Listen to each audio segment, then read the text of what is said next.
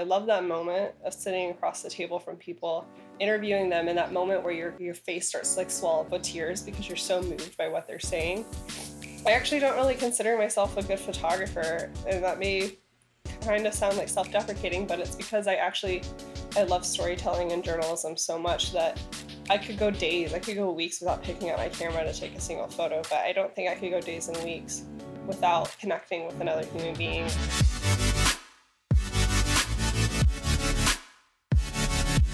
Hey everyone, my name is Michael Howard. I'm the founder and CEO of Musea, and welcome to the Musea podcast, which exists to help photographers have sustainable careers through meaningful photography.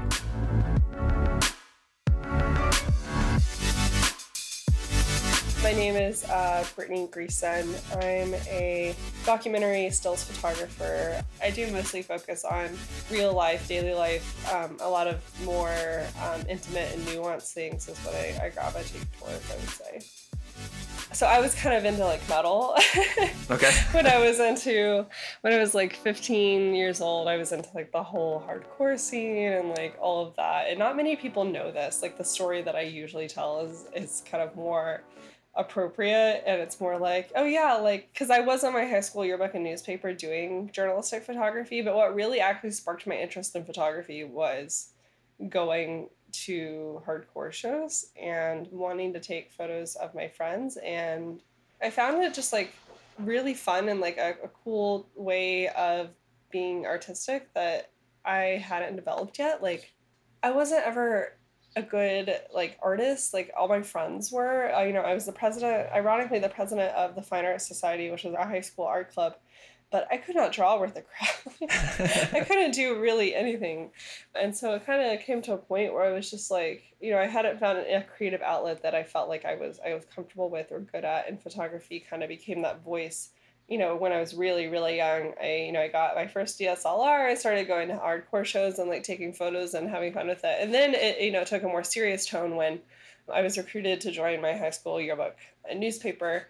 And then, that journalism teacher, was a huge mentor for me. And she actually had gone to Western Kentucky University, which had like obviously this like legacy of being a really great journalism school. And I guess that's where I started like taking photos of people candidly on purpose to make purposeful images. But, it was still like those early stages, and I wasn't sure that I loved it very much. So I actually entered college as a graphic design major for the first semester. Then I had this college level journalism class. And I just remember us going through like Robert Capa and like understanding like how images can be impactful. And then I just remember Napalm Girl and all these really historic images. And I think that I was moved by why they're historic and how important it was for photographers to be there to document history. At one point, before I was going to be a graphic design major, I wanted to be a history professor. And so I've always been interested in history and the historical perspectives of things. And so that's when it really hit me, the type of work that I'm doing today. Like that's when it really kind of came full circle that this like hobby that I had started for visual expression actually became a greater love of journalism. And I guess I kind of adopted that young freshman, like I want to change the world attitude. And I'm a little bit jaded now, but I still have that to some extent. I'm only slightly jaded now. I realize that what I do isn't going to change everything, but I do hope that it can at least, I think that journey of photography has brought me to a really interesting point, at least. So that starting mentality is still kind of similar to now. Mm-hmm. I was looking on your site, and how old are you, if you don't mind me asking? I'm 24. Okay, that's what I thought. I was doing the math. I was like, depends on when her birthday is. Could be 25, 24. Yeah. Okay. That's one of the things I think that blew me away about your work, is that your work is very mature and very seasoned. It's because I'm internally an old lady. Like, yeah. I am the person on a Friday night sitting home watching Netflix, like drinking like hot tea and hanging out with I love taking my dog to the dog park. Like that's like a nice evening for me. So, yeah, no, thank you. That means a lot. I think that my personality has always been more mature, so I guess that shows through my work. Because of like some of the things I went through growing up, I had to kind of grow up pretty quickly. And I think that shows through in my work because oftentimes I find that the subjects I'm documenting, a lot of their difficult situations, we have a lot in common. So it's almost easy for me to handle those situations and be intimate with these types of people and talk to them. So I guess that's why that shows through, because that happens a lot where people think I'm like 30 something. I feel like I'm 30 something sometimes. Yeah, I hear Yeah. you. Photojournalism for you, what is it about it that it kind of keeps you going? You said you're getting jaded. I think anytime you get into any industry, you get into the inside of it, it's like it loses some of its luster, I would imagine. But what about photojournalism keeps driving you forward, especially in this kind of internet savvy age we live in? Yeah, I had an actually really interesting conversation with my partner yesterday. We were sitting in his office talking about like kind of what the next moves are for me in this industry, because I'm still kind of trying to find a place for myself, because what I'm doing now, it's wonderful, but I'm still trying to figure out like something that I can use my creativity and my voice along with the voices of the people I'm documenting. And so I think for me, what photojournalism actually is about is actually a collaboration. And I know it's like unpopular to admit that you like get attached to your subjects, and I think it's unpopular to admit that we all have a little bias. And I think that my background is a huge reason why I tell these stories. And so for me to not kind of be honest with the people I'm documenting that I do care about them and that I do have a reason why I'm taking their photos, it's almost like washing the richness to any body of work that you create. And so for me, photojournalism is that collaboration, that work, like sitting across the table. I love that moment of sitting across the table from people, interviewing them in that moment where your face starts to like swell up with tears because you're so moved by what they're saying. I actually don't really consider myself a good photographer, and that may kind of sound like self-deprecating, but it's because I love storytelling and journalism so much that I could go days, I could go weeks without picking up my camera to take a single photo, but I don't think I could go days and weeks without connecting with another human being or listening to someone's story. That's what I think it's at the end of the day like all about. Photography is just really the medium for it. Mm-hmm. Right now I'm like considering moving towards more of a video direction, because I love the way video can evoke an emotion that sometimes stills is missing. So whatever medium will always be fine. I just love that collaboration with the people that you're meeting, because I don't really like the phrase like that we're giving them voices, because I think that their voices are there. We're just like working with them to make sure that they are seen and actually heard, like actually amplified. And we saw that a lot in Flint. That kind of set the tone for me that it is a collaboration, because I was collaborating with all these people early on who really weren't being listened to by anyone, including the national media. So if that answers your question, that's kind of what it's about. Yeah, that's great. I mean, do you see yourself ultimately, I guess, as just a storyteller, or if you do video, are you going to do, I'm assuming, documentary videos?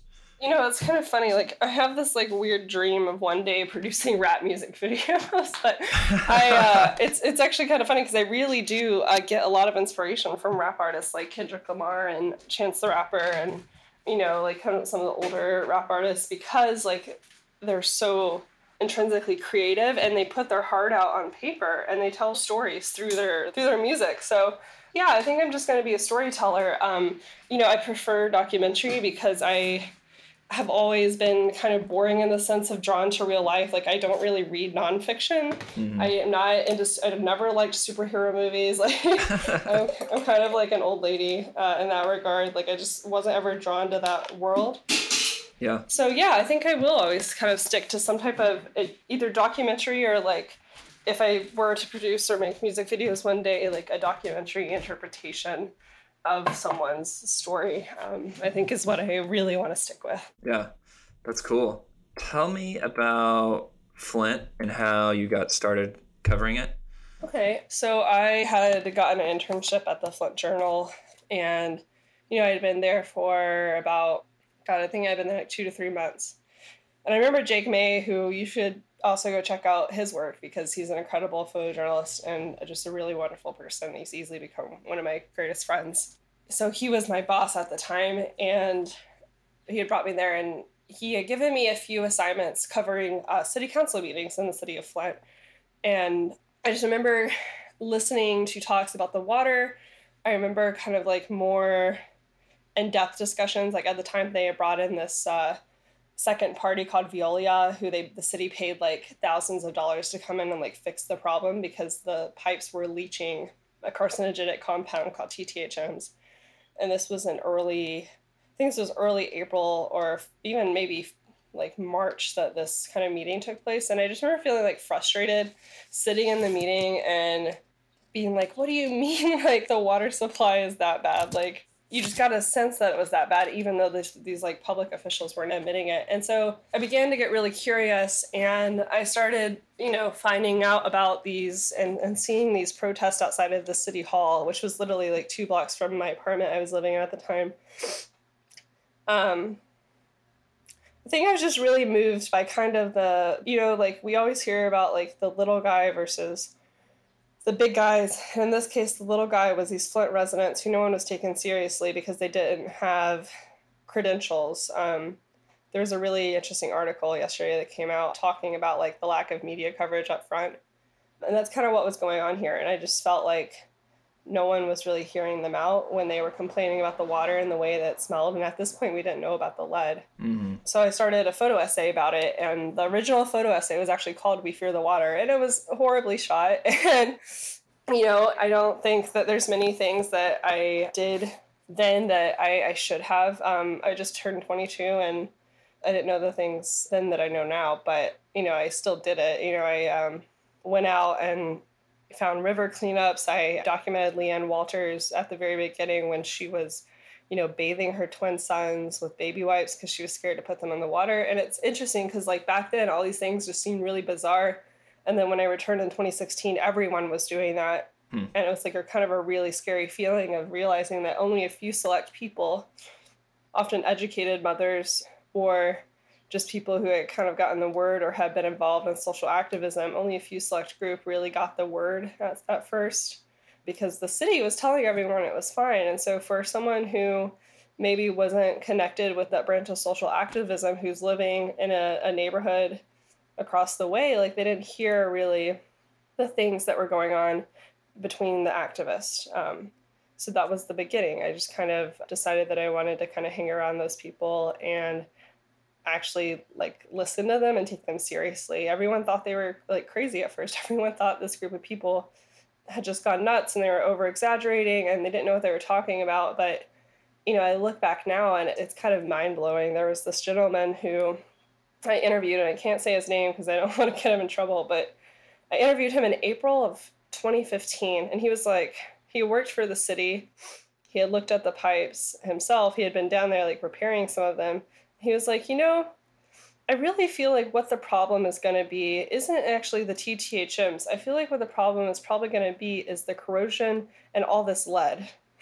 Oh gosh. And I didn't listen to that. I didn't realize it didn't click in my head. And I still feel kind of not responsible, but I still feel a great level of guilt for what happened in Flint because I just wish that I had been able to get that story in a bigger like national stage earlier. Mm-hmm. But I listened to that recording a few months ago and it kind of blew my mind. Yeah. Well, I think, I would assume just as you're getting your career going, you're just going to learn things as you go and always look back. It's like anytime you create anything, you're going to look back on any sort of early work and you're like, man.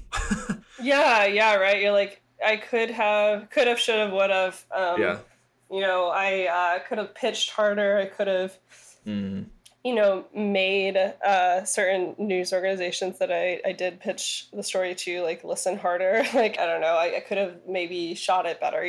Those things go through your head. But at the end of the day, I do know that I'm one person. I do know that the Flint Journal, the actual newspaper I was working for, did a great job in terms of listening. And Jake was, did a fantastic job and ended up being nominated for a Pulitzer for his work there. So wow. It did, like, get the attention it deserved. It's just, like, unfortunately, on a national scale, not so much. And there's a lot of issues surrounding that, but I don't have to go on a rant for it.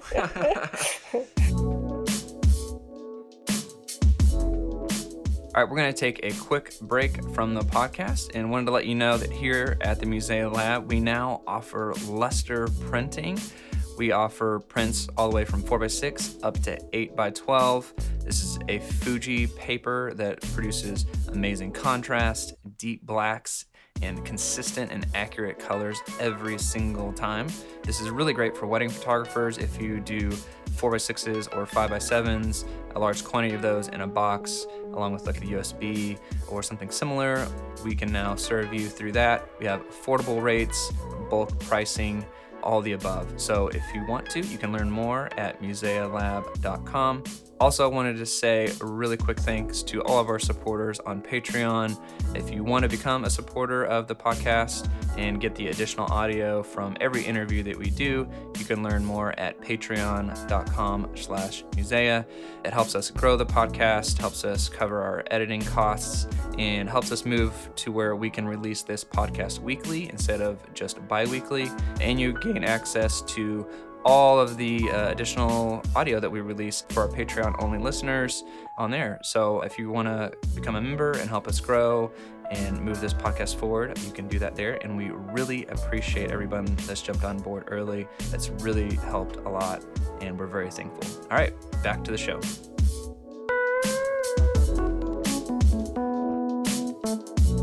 So tell us about where it's at right now with Flint. Yeah, they had a protest yesterday and I didn't get to go, unfortunately, because I thought it started raining in Detroit and I thought it was going to get rained out, so I didn't go, but I'm kind of upset that I didn't. The state of Flint right now is basically the same that it has always been, and that is what is just, I just, like, my hands are up in the air right now. I'm just like virtually strangling someone because it's literally exactly the same. And honestly, as a journalist, that is what is so hard about documenting it now. I don't know. I'm blown away that everything looks kind of the same. And, you know, at the end of the day, it's like, what do you do with that? And so you take my frustration of being like, well, like, it's unfair to the people, and it's also like repetitive to take 5 million photos of people like using bottled water. Imagine how frustrating it is living it. Mm-hmm. Like, imagine how frustrating it is. It's like, it's frustrating me because I don't know where the story goes because it hasn't changed. Imagine living it for like over 3 years and your situation hasn't changed. You're still using bottled water to like bathe your baby who probably, you know, was born during the water crisis. You know, there's a family I know, their child I don't think has ever been in tap water because she was carrying him during the water crisis. What's so frustrating about it is, like, it was once on all the television screens, it was once in every single newspaper, and other than, you know, a few articles every so often, and, you know, some publications I work for have done a really great job of trying to keep, you know, new ways of telling the story, and like that piece that I did for the Times recently where we went back and talked to residents about their other worries that have been kind of like sidelined. Those are wonderful and all, but the overall attention of the public, as we saw with other major events like the Haiti earthquake and Katrina, and, you know, I think those are all separate events. I'm not comparing them to each other, but after a while, like, people just stop caring, and it's something that Flint has reached, unfortunately, even though the situation remains exactly the same as it was in 2015 and now. And, you know, they're starting reconstruction on the pipes, but it's just like frustrating because there's always this narrative that Flint is this downtrodden place where like poverty is everywhere. And yes, like, there is a lot of poverty. Yes, there is gun violence, but I love Flint. I loved living there. I never felt anything but like a homey feeling being there. Flint is one of the reasons why I moved back to Michigan. You know, my partner and I, we chose Detroit so that he could find work. Otherwise, we would have lived in Flint.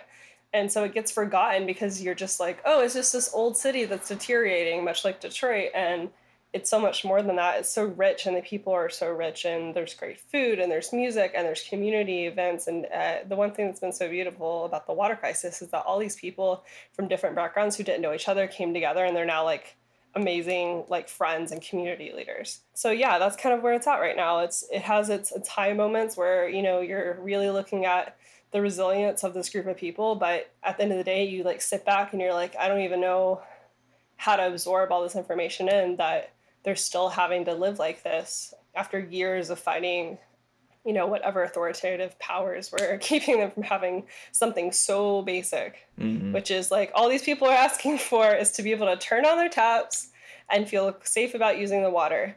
And they've been so traumatized from the lies and, just the overall situation that I don't even know if, even if it is clean, if they'll ever feel clean using it. So to fill me in on because I've never been to Flint, so give me just this picture or description of the size of Flint, demographics, and then really where the crux of the issue is in terms of it's the people versus the city, assuming, or is there corporation issues in there that tie into all this? So the thing that first kind of hit me about Flint, I think, is that coming from Kentucky, you don't see a lot of brick houses and brick buildings. It was a car manufacturing town. It's a motor city. So, you'll kind of get that industrial, but also homey, this is a working class town sense when you go there. The population is majority working class people, and it's majority African American because of white flight that occurred after General Motors closed plants in that region. But there's also some really beautiful things about it. There's this park that I'm kind of obsessed with. I've always wanted to make a photo there. That it literally is a park that is kind of built like a forest. It's not like an open grass park where there's no trees. It's all these trees that kind of curve over the way of the pathway on this several acre thing of land, right in the middle of the city. And then there's this yellow apartment building downtown that I used to live in on Saturdays. There's the beautiful Flint Farmers Market where different vendors will come in and, plenty of really great produce and cheeses and meats. And you'll also notice coming in that those days are kind of the most active, or those little things that will stick with you. It's a pretty small downtown, but the Flint metro, the Flint area is actually a lot bigger than people thought it was. It's roughly, well, it might be a lot fewer now, but when I was there, it was metro was 100,000. But in the actual city of Flint, I think it's going to be closer to 70 or so, and those numbers are probably going to dwindle since the water crisis. I think another thing, unfortunately, that people notice about Flint is there's a lot of blight, there's a lot of abandoned houses, but I don't know, I don't really see it as a big deal anymore. I think it was a huge contrast for me coming from Kentucky where that never happens, at least the area I was from. You notice it, but once you kind of get used to it and realize that it's not really a big deal, it happened decades ago. It's not a reflection of the city itself. A lot of people, unfortunately, they see blight and they get scared. They think they're in a bad neighborhood. Well, I live in Detroit, and there's a lot of neighborhoods that have blight, that have amazing, incredible people. And so that's kind of how Flint is. It's a miniature Detroit in that sense of it gets a bad rap. It looks kind of rough on the outside due to just lack of taxpayer dollars, but the people are so incredibly warm. And I always loved going to the Coney Island, which is another term for diner up here. I really still haven't fully grasped exactly what a Coney Island is. But yeah, so it's this really classic Midwestern town that got a little bit beat up, but not to the fault of its residents, to the fault of the corporate powers and government oversight that screwed it over. Mm-hmm. So for those that maybe haven't followed the Flint stories super duper close, in a nutshell, I don't know if you can kind of tell us what started the problems and then what has kept it going. So what happened was it all kind of goes back to the emergency manager law, which I'm still informing myself about because it's still a huge issue. This is so complex. So I'm going to give you the synopsis, Cliff Notes. Yeah, Cliff Notes version of the entire Flint water crisis. No big deal. So starting with the emergency manager law, the emergency manager law allows the state government to, at least my understanding, assign an emergency management team to a city when it's about to become bankrupt or is struggling financially. That happened in Flint before the water crisis. Emergency managers were assigned to Flint and therefore were making more financial decisions for Flint, even though they had not been voted in, which is why this law has been so controversial, is you have representatives taking over, your city government, but you never voted for them and you barely know who they are.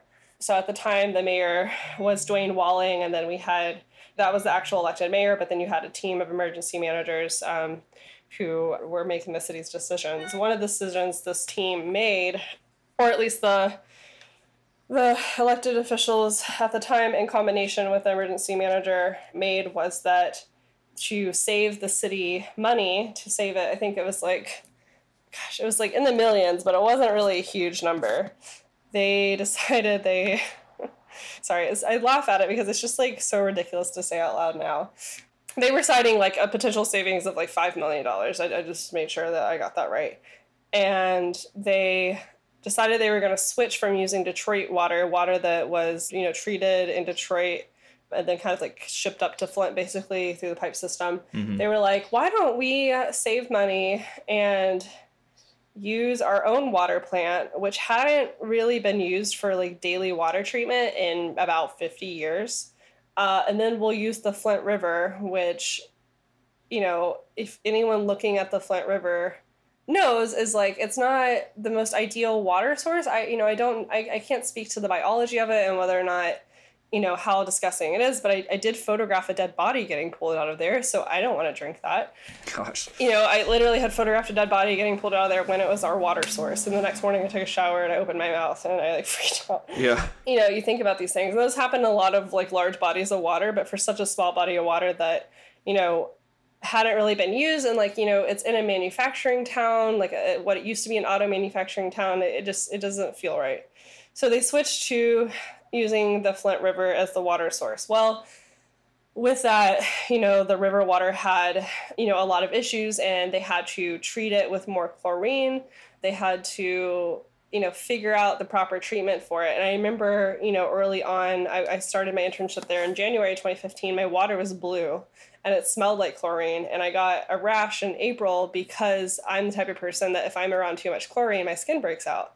And I remember not really understanding that, but it all kind of makes sense now. So as they started treating it with more chlorine, the water became more corrosive. Well, there are all these pipes in Flint that are connecting to people's house, the water mains. The United States has been doing this for years. We use lead. There is an actual reason why. I think because it's malleable or more malleable, but we use lead with a natural kind of like bio coating to, transport our water throughout our cities, and the corrosion started leaching into the pipes. First, it was TTHMs, which is, like I said, a carcinogenic. It's when chlorine kind of combines with organic biomatter. So when we first saw that, people were complaining about the smell of their water, and that was from, I guess, the original combination of biomatter to the chlorine. And then also, in the early summer, they had E. coli boil notices and all these different things. Well, eventually it led to the corrosion of these lead pipes. And so as anyone knows, when something is corroded and you put water in it, you're going to leach whatever is in that container. These containers in this case are the lead pipes. So it started leaching lead, and that's bad.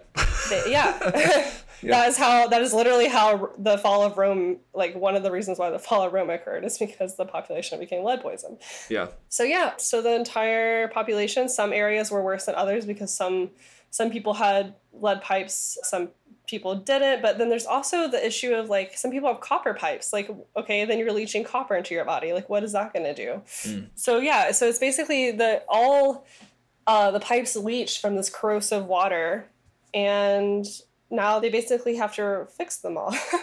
Just replace the whole system? Basically, they're going to have to replace the whole system. That is the only way that you're going to ever be able to get clean, trustable water out of those pipes again. So this is more so a story about infrastructure, which I think can echo nationally, because nationally, the United States is getting very old. Our highway systems, our road systems. Michigan is known for its roads because they look like Swiss cheese. Like, they're horrible. At least in the poor areas, they're horrible. If you go out to the suburbs, all of a sudden they're like real nice. So, it's an infrastructure issue. And the reason why it became such a big deal is because those in authority were lying the entire time about whether or not it was drinkable. And, thankfully we had really awesome mothers and women who had great intuition, because that's really who kind of led this movement, was really concerned moms. Mm-hmm. Who were picking up, this isn't right. There's something off about this. Wow.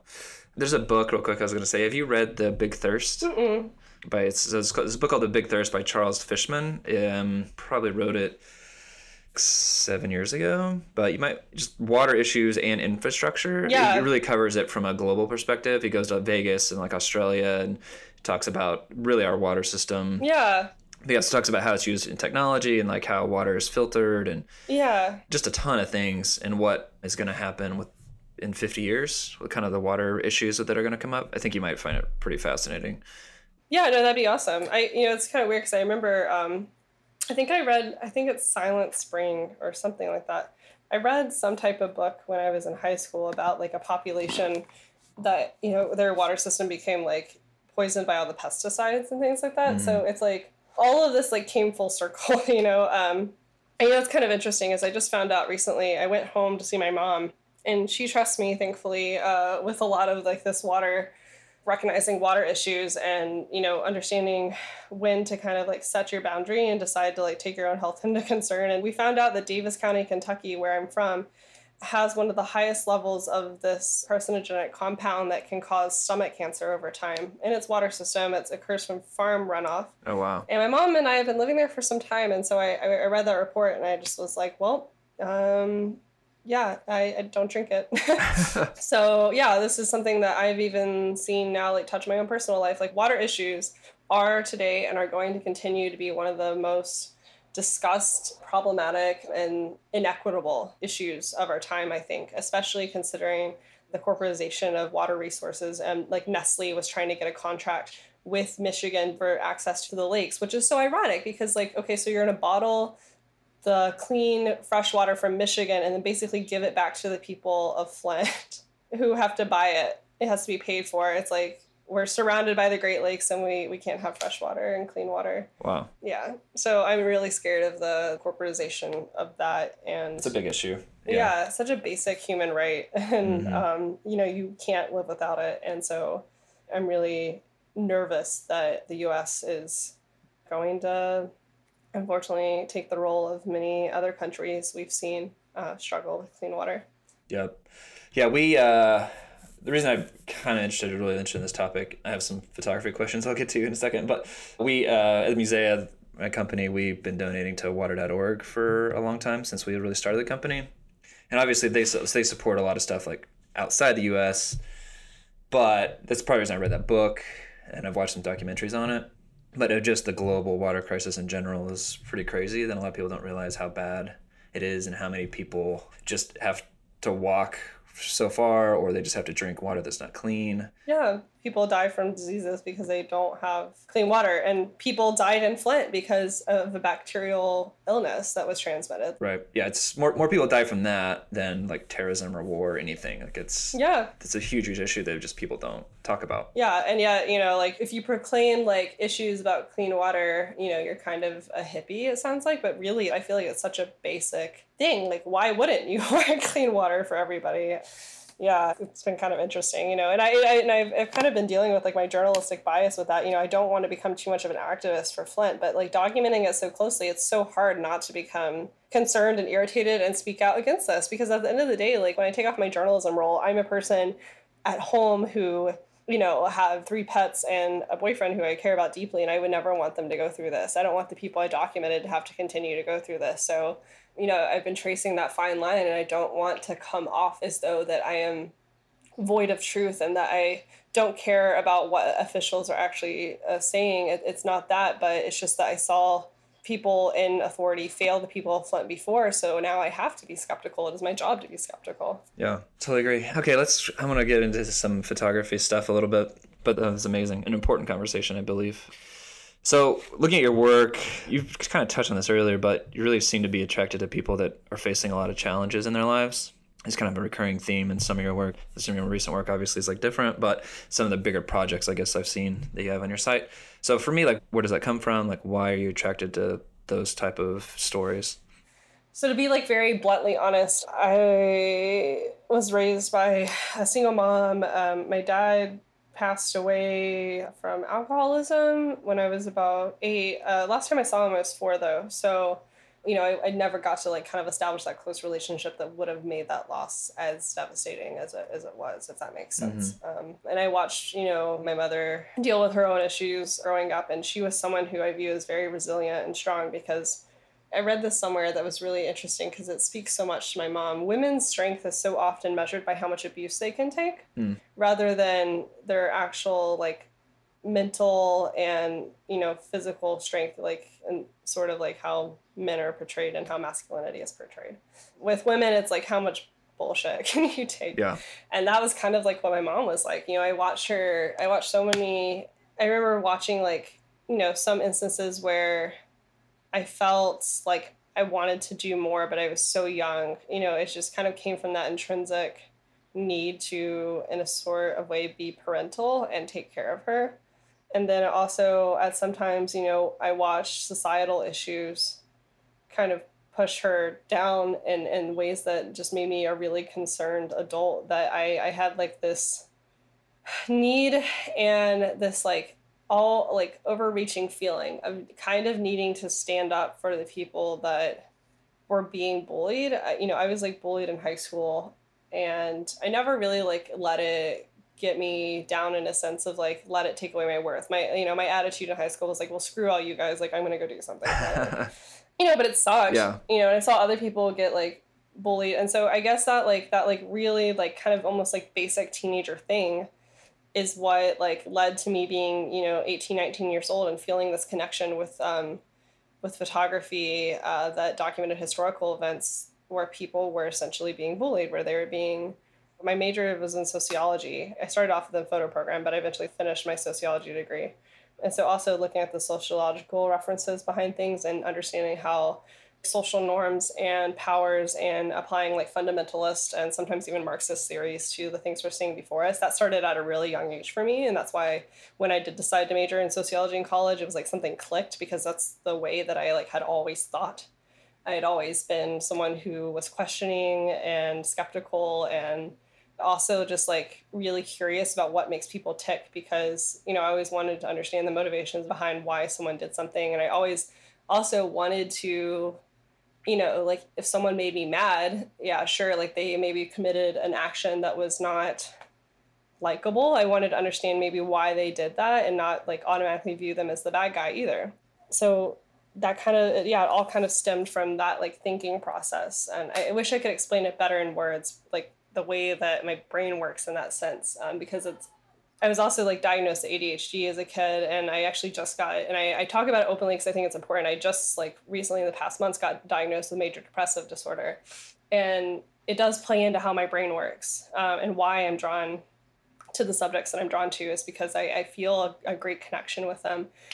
And honestly, in like a sort of selfish way, like I think I get a lot out of it meeting other people who have been through so many things. A lot of them actually give me a lot of great inspiration in my own life. There's so many people I've met who are going through a lot, but they're a lot stronger than I would be in their situation. Mm. So yeah, I think that gravitational pull just comes from a similarity and recognizing things in these people that I'm documenting that I've seen growing up, or I see in myself, or I recognize the greater social powers that, I sound like a hippie, but like the greater social powers that are kind of controlling their lives. Yeah. Or maybe, failure in certain systems that are kind of like hurting their lives. So I think that that's something I've always had a great passion for, and photography was just kind of an outlet for that. It's fantastic. How do you gain trust with the people you photograph? I mean, it seems like you're being in their personal space a lot. Yeah. So how do you go about that? Everybody does it a little different. So I'm just curious your methodology. Yeah, I think I'm just like, I honestly actually let down my guard a lot when I'm with the people I'm photographing, more so than I do like even the reporters that I'm working with. And maybe that's something that reporters can speak to when they're working with me, is like, I kind of actually turn off my professionalism in a sense of like, I turn off the part of me that feels the need to just be quiet and observant when I first meet someone. I put back on that kind of like role of being quiet and observant when I'm actually photographing them once I have gained their trust.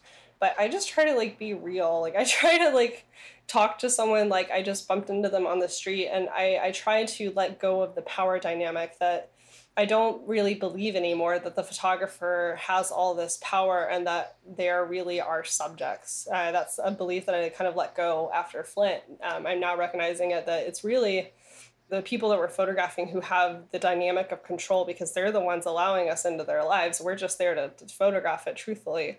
They're the ones who we kind of owe. They don't really like owe us. And so once you kind of like let your guard down and kind of open yourself up and let go of that need to be, this movie picture-esque version of what a journalist is and just kind of let your true self show through. It's hard to like explain, but I think you get what I mean. Like I picture like someone in a suit. Like I don't want to be the person in the suit. I want to like be someone that they can relate to and talk to. So like, you know, I'm looking at my website now because I'm trying to like kind of draw inspiration from like memories I remember. And I just remember like this one photo where I have these kids and this really great family in Flint like praying. I'm shooting her wedding in a week. Oh wow. For her. Like that's awesome. You know, I was able to develop a connection, and that day that I took these photos, like I don't spend really a lot of time shooting. I spend more time connecting because it's like I just get to the point. It's like, what's the point of taking 1,000 frames of someone closed off to you when you can make 25 frames of someone being open and intimate and really letting you in? And so when I arrive at people's houses, like these kids, I played with them and we whipped and nay-nayed, like where they were whipping and nay-naying. I can't. They were showing me how to whip a nay-nay, and I still have the videos. It's so cute. They were showing me how to do this dance move for like half an hour, and we were just like hanging out and playing. And like I took photos when I was there. But yeah, I think just like letting your own guard down. I think that we have to like almost go through our own therapy over time.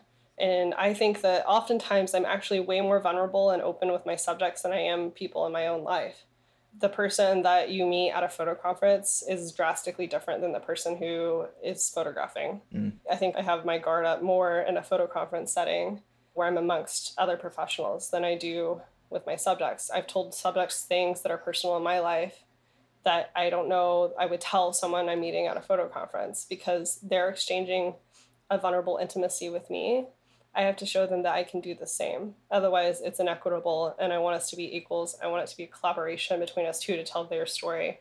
You know, I want to take instruction from them, not full control instruction, but I want to, you know, Farron, this guy I did a story on, my very first story, I'm still documenting him. He always gives me shit because he's like, he's literally like one of the last things he said to me was like, if you want to tell my story, then you need to come out here for about 2 to 3 months to really see it all because you're not seeing it all right now. Like he straight called me out like not doing a good job. And I love that. Wow.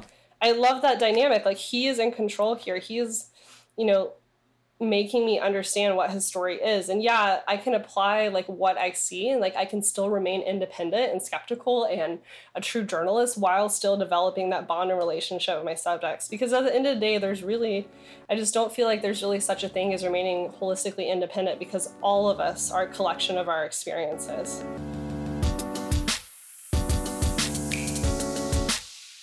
Thank you so much for listening to this episode with Brittany Greason. She's a fantastic up-and-coming storyteller.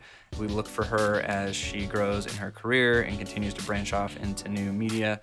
So thank you so much to her. If you want to hear more from Brittany, you can hear more from her at our Patreon page, patreon.com/Musea.